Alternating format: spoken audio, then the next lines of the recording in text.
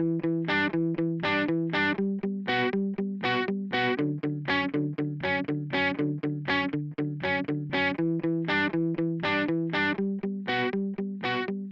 and welcome to the 11th episode of Coronavirus the Truth, a podcast that focuses on the facts surrounding COVID-19.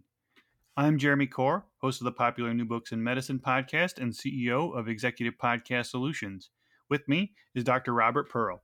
For 18 years, Robert led the Permanente Medical Group, the nation's largest physician group, and was responsible for the healthcare of over 5 million Kaiser Permanente members on both the West and East Coast.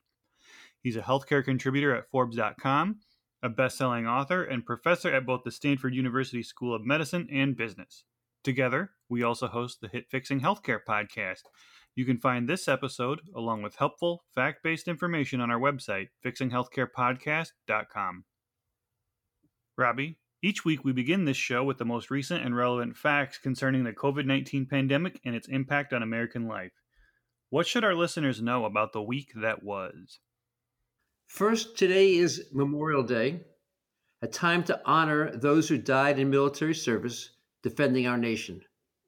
It also is a fitting time to recognize the many people, including first responders, nurses, and doctors, who have died in the line of duty caring for people with the coronavirus. I say that in no way to diminish the debt we owe those who were killed in the two world wars, Vietnam or Iraq, but to highlight the spirit of mission, purpose, and dedication of all who put the lives of others ahead of their own. When it comes to the coronavirus, it was an eventful week. Nearly all states began the process to reopen businesses, restaurants, and beaches, albeit with major restrictions. We obviously won't know the exact impact of this transition relative to the number of people who will become infected and the toll it will take on them for several weeks. As listeners know, in general, there's a 5-day lag before people become symptomatic after contracting the virus, a couple of week lag until they become sick enough to need hospitalization, and a 3 to 4 week lag until they die. As such, we can't be sure whether this is the equivalent of the calm eye of a hurricane with a major spike coming next, or balmier days in the future. Deaths in the U.S. will pass the 100,000 mark today or tomorrow. When it happens, the media will make it headline news, but it shouldn't be. Once a virus with an R0 of close to 3, meaning that each infected person will give it to 3 others under normal social conditions, and a virus with a lethality somewhere between 2.5 and 5 times the flu begins its exponential spread, 100,000 deaths is not just predictable, but certain. What the headlines should trumpet is that despite millions of people having been infected, no one died from not being able to get admitted to a hospital or placed on a ventilator. This is a triumph for our nation. All deaths are tragic, but ones in people that could have been saved, but they weren't due to overwhelming our hospital capacity, those would have been inexcusable. People should be proud that the number of these coronavirus deaths from lack of medical care was 0. Robbie, I know it's still early in the process of analyzing the impact of the virus on different segments of the population, but what have we learned? The Center for Disease Control, the CDC, released new guidance this week for public health officials. It reported that 1/3 of coronavirus infections are asymptomatic. This is extremely important information for 3 reasons. The first is how impossible it will be for this coronavirus, unlike SARS and MERS, to prevent transmission of it by isolating people with symptoms, such as elevated temperature, or by testing. You would need to check almost the entire population every day to find the asymptomatic individuals. Second, it tells us the vital role that masks, face shields, and social distancing play. They diminish the spread from both asymptomatic people as well as those who have symptoms. And based on our current understanding, asymptomatic individuals are just as contagious as those with symptoms. In fact, the CDC estimates that 40% of transmission happens from people who are not feeling sick. Finally, this report indicates we may be moving towards herd immunity a bit faster than we might otherwise have thought, although we have a massive distance to go. The CDC also lowered its calculation for the lethality of the coronavirus.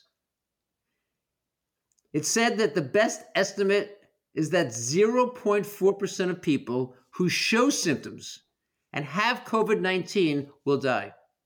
If a third of people are asymptomatic, then the total mortality would be even lower, far less than the numbers people feared even a month ago. I'll be publishing an article in Forbes tomorrow on how we can apply what is called the Pareto principle, or 80-20 rule, for keeping ourselves and our loved ones safe during this reopening period. Pareto was an Italian economist in the 19th century who pointed out that in a wide range of areas, a small, well-defined part of the population accounts for most of the effect. As a corollary, by segmenting people into two groups with the coronavirus, we can approach each group differently, maximizing the outcomes for both. As an example, the CDC data showed that for people age 65 and older, the mortality of those who become ill is 1.3%, while for people under 50, it's 0.05%. That's a 30 times difference. And yet, few of our recommendations on social distancing have offered specific advice based on which group the individual is in. Similarly, we've talked in this podcast about the data from New York. It demonstrates that 88% of people who die have at least 2 chronic diseases, particularly hypertension, diabetes, obesity, chronic lung disease, and heart failure.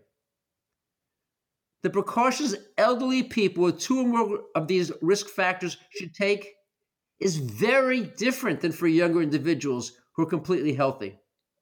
At the same time, given what we know about the frequency and ease of transmission from asymptomatic people, how healthy young people act will have a massive impact on mortality, not of themselves, but their parents and grandparents. What we've learned in the coronavirus, we are all in this together.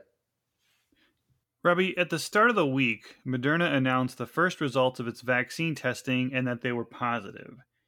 What should listeners make of this?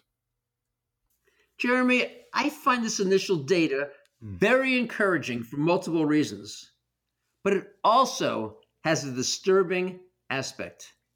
Let's begin with the vaccine itself. The vaccine labeled mRNA 1273 uses what is called a messenger RNA approach. This means that rather than injecting a weakened form of the virus itself, as in many vaccines, such as the one we use against polio, or even a protein from the shell of the virus, scientists can use a much simpler and easier approach. The mRNA vaccine is made from genetic material that contains the instructions for cells to manufacture a particular spike protein on the surface of the virus. Theoretically, by inducing the recipients of the vaccine to produce antibodies against this material, it would prevent a portion of the virus from being produced, making it impossible for the virus to penetrate human cells and infect people. One big advantage of the mRNA approach is that the process of making this type of vaccine is very quick. Within less than a month of the first infection in China, scientists had discovered the exact genetic composition of the virus. It then took only 2 months for Moderna to manufacture the vaccine and begin testing human volunteers. The reason it can be accomplished so quickly is that genetic material is built on only 4 nucleotides or letters, although DNA and RNA differ in one of them. And yet the problem with this approach is that despite all the logic, all the rationale behind it, no mRNA vaccine has ever panned out in clinical trials for any virus. That's why doctors were so interested in learning what happened in these first vaccine trials. Although the vaccine was given to 45 volunteers, the data Moderna released was only on the first 8. That's a minuscule sample. That alone was disappointing. The good news was that in these 8, it was safe, and it appeared to generate neutralizing antibodies, the ones that prevent the virus from entering cells when tested in the laboratory. This is very positive. The problematic side was what Moderna did with this phase 1 trial data, or maybe I should say what they didn't do. This type of outcome from a phase 1 trial would normally be labeled, in quotes, extremely preliminary. The data and information would then be sent to a peer-reviewed journal, and scientists would know for each individual in the study the exact level of antibodies produced. But none of this happened. The company refused to release the information. Instead, it organized a huge media event with broad generalizations about when the vaccine might be available. The company's stock soared. This for-profit driven approach to vital medical information that's needed for national policy planning should never be handled in this way. As an example, of all 8 of the individuals had strong responses consistent with what we see in other types of virus vaccines, that would lead public policy experts to take one approach, one that could protect Americans and revive the economy and jobs in a predictable way. On the other hand, if on average there was a reasonable response, but in some of the 8 it was excellent, and some was okay, and in some non-existent, that would be totally different. In that case, the vaccine might be helpful, but it would not eliminate the danger, and it would imply for the United States a multi-year problem. Even the age of the 8 volunteers wasn't disclosed, although we know that they were over 18 and under 55. Knowing the age would be helpful if the subjects with the most effective antibody response were the youngest in their 20s and 30s, and the ones with no response in their 50s. That would imply the vaccine would be ineffectual in protecting the elderly, those at greatest risks of dying. We still don't know.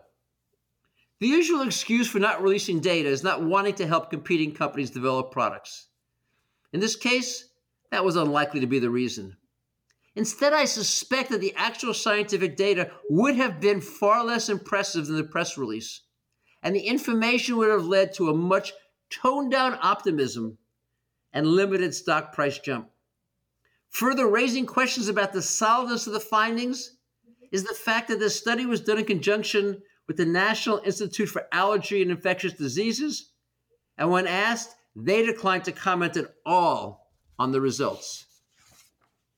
This anti-science approach to treatments for coronavirus is reminiscent of Gilead and our discussion last week about its refusal to do the types of scientific testing for its drug remdesivir, along with the mysterious video we described on the effectiveness of the medication that was posted but no one claiming responsibility for it.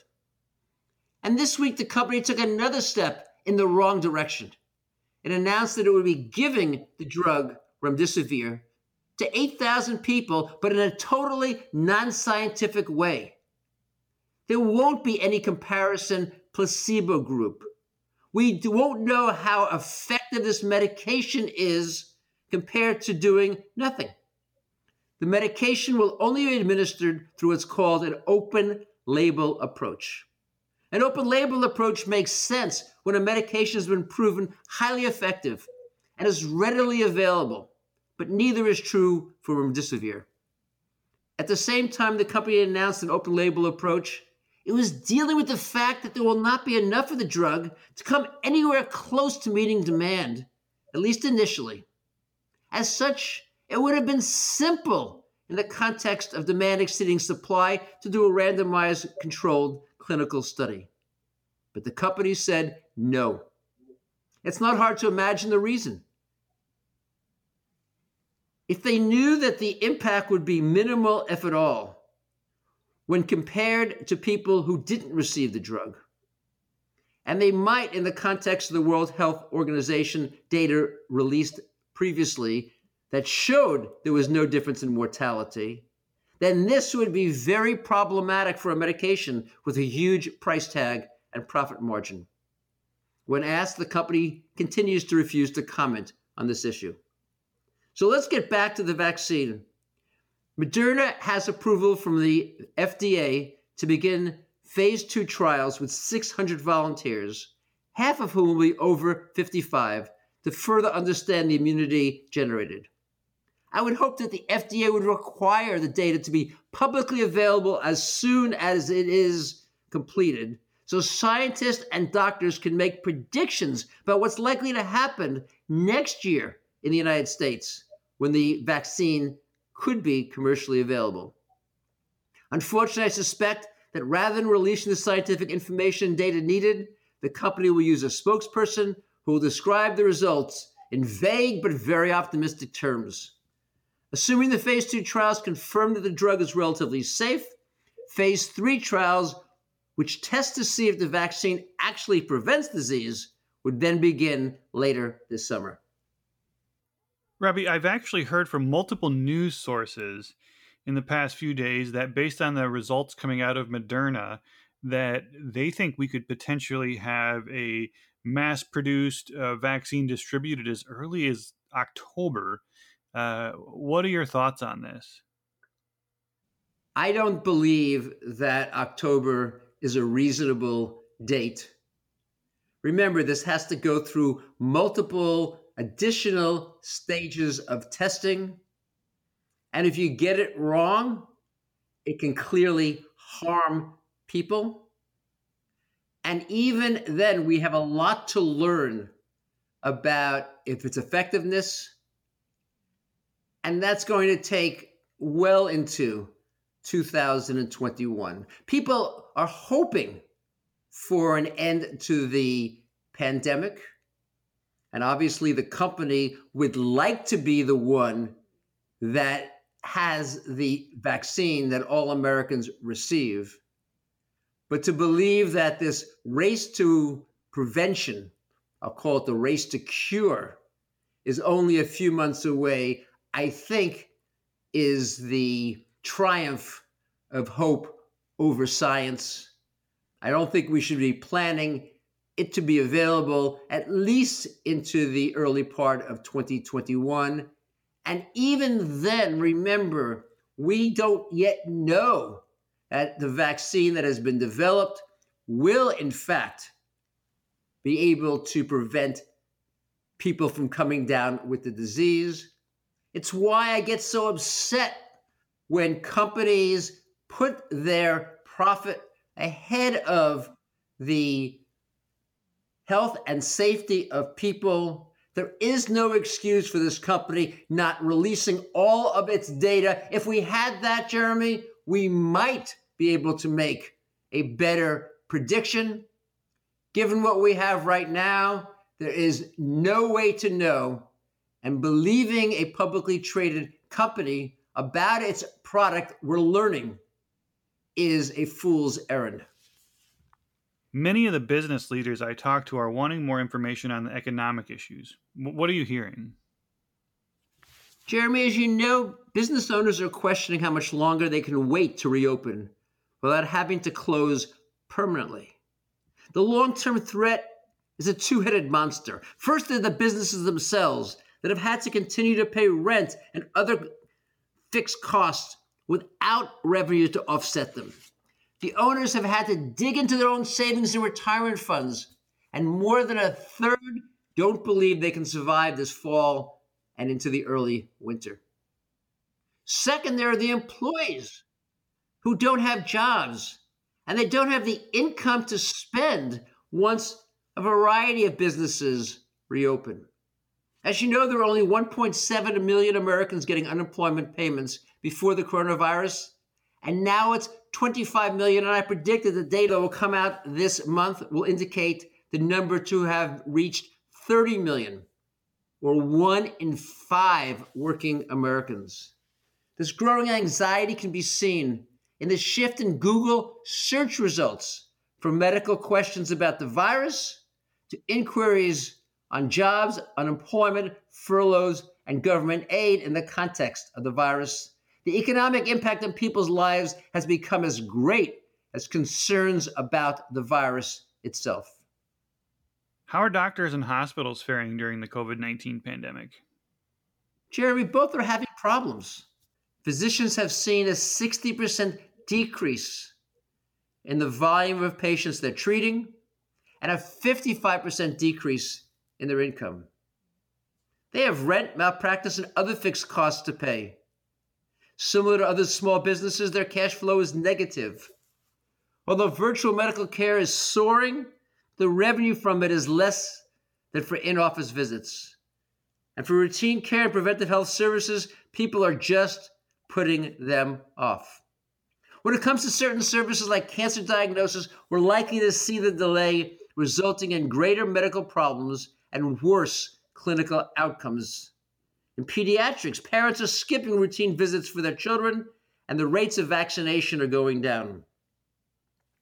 In many ways, this impact on doctors in private practice parallel what's happening to private universities where students are delaying coming back, online programs are generating less revenue, and expenses aren't decreasing nearly as fast as revenue. Similarly, hospitals have seen a huge decrease in revenue, both because they have had to cancel elective procedures to reserve beds for patients with the coronavirus, and because people are worried about having these elective procedures performed in facilities housing individuals with this virus. The greatest drops in volume have been in eye, spine, and joint surgery, all major money generators for facilities and doctors. Across the board, hospitals are reporting a drop of over 33% in every service with huge financial consequences. For hospitals that have been teetering on solvency, this virus could tip them over the edge. When you replace highly profitable lines of medical care, particularly elective surgery and procedures with low margin acute treatment of infectious disease, it's financially devastating. So far, we've seen spine surgery decline by 45%, total knee joint replacement by 68%, and cardiology interventions by 35%. Robbie, there's a company in Iowa that's manufacturing face shields as an alternative to face masks. And actually, some of the research coming out of the University of Iowa has said that these are just as effective as masks. What are your thoughts? Jeremy, it's interesting for several reasons. The first is that plastic is 100% resistant to any virus-containing liquid that hits it. The second is that these types of protective devices are quick and inexpensive to manufacture. The third is that they're much more comfortable to wear than a mask.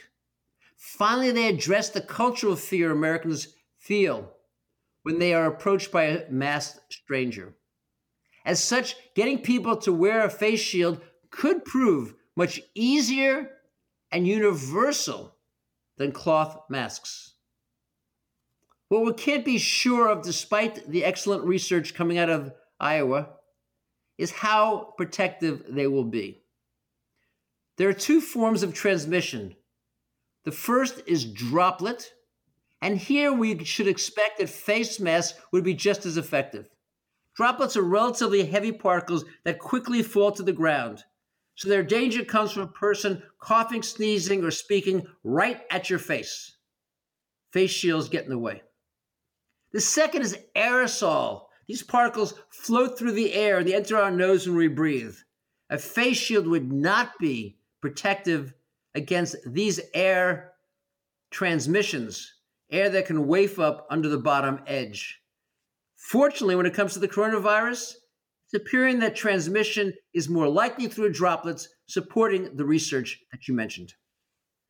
Jeremy, there's a growing debate among doctors as to whether patients will continue to seek virtual medical care once a vaccine is here and their medical offices become fully functional again. Based on your conversations with others, what do you think? This is interesting because I actually used telehealth for the very first time for a virtual visit during the pandemic, and I absolutely loved it. It was for something super basic. I was able to continue working while I was waiting in the queue. I didn't have to go in and wait in the waiting room. It was literally, my phone was sitting next to me as I continued to work. Boom, time for the appointment. Quick 5-10 minute conversation, and then I just had to go pick up my prescription later that day. Now, that being said, I love the convenience of it. And I think, and I've talked to other people who've had similar experiences. And I think, for something super basic like an ear infection or pink eye, or even just a question for a doctor, I think a lot of people that I've talked to are going to want to continue to use this and will actually probably demand it going forward. Jeremy, despite many stores being able to reopen for sales on the East and West Coast, that is assuming that people wear masks and keep 6 foot distances, they remain closed. I assume that the owners were worried about the cost of paying their staff in the context of reduced foot traffic and store volume. What are you seeing in Iowa, in the middle of the country? Robbie, where I live in Iowa, many of the stores and restaurants opened back up over the past week. Restaurants can now seat patrons. I did not go to a restaurant over the weekend, but everyone I drove past on my way to the store had a packed parking lot and not a mask in sight. It was very interesting. A few weeks ago, for example, I would say about 70% or so of the people in the store had masks on. Yesterday, when I went shopping, I would say it was closer to the 10 to 20% range. Even based on conversations I'm having with people locally, they seem to think that because we're opening back up and we haven't really been hit hard in this area, that the risk is basically over. Many people think that if they're not in an at-risk group, such as a senior citizen or diabetic or something, they can return to life as usual. It is very interesting how different this is and what I'm experiencing here from what you've said you're experiencing on the coasts. I've actually heard the mortality rate from the coronavirus not only varies by age, but also race and socioeconomics. Is this accurate? Jeremy, this is a tragic situation. As an example, African Americans in Wisconsin comprise 6% of the population, but account for half of the state's deaths. In Chicago, 2/3 of deaths are in blacks, double the proportion of blacks in the population. In New York City, the death rate is twice as high among black and Latino individuals at 20 and 22 per 100,000, while it is less than half of that for whites and Asians at only 10 and 8 per 100,000. Similarly, the mortality correlates closely with zip code and socioeconomics. If we divide all the zip codes in New York City by income and then look at the death rates, we find a shocking difference. In those in the bottom quartile for death rate, meaning the fewest deaths per 10,000 people, those living there have double the annual income of the individuals living in the zip codes with the highest death rates. What we're seeing here are the social determinants of health. Overall data says that these factors have a 3 times greater impact on people's overall health and longevity than the medical care they receive. In the case of this virus, the biggest risk of dying is not related to the medical care given or the distance to the local hospital, but it comes down to getting the virus in the first place. The wealthy can work from home in jobs that lend themselves to video conferencing, and they have savings if they're furloughed. The poor worked in low-paying jobs. They couldn't afford to miss a day even if they were symptomatic. And they traveled in congested subways and buses, being exposed to others and risking transmitting it themselves. They died not because of anything they chose to do, but because they had no choice. It's tragic. Although some health policy experts have argued, that this should be the moment in history that our nation recognizes the unfairness that exists when it comes to healthcare? I'm doubtful. The virus will change American healthcare dramatically. And you and I will be talking about these improvements in a future episode. However, it won't shift our country's underlying value system. In fact, I worry that the current pandemic will have the opposite effect. When a vaccine is available and the coronavirus is no longer a threat, our nation will need to address what is likely to be a $10 trillion price tag for the battle that was fought. Cutbacks will be needed in spending, and they are likely to fall heaviest on programs that impact those living in the same high mortality, death zip codes that exist today.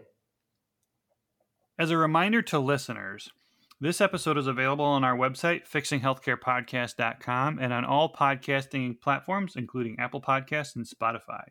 If you like the show, please rate it 5 stars and share it with your friends and family.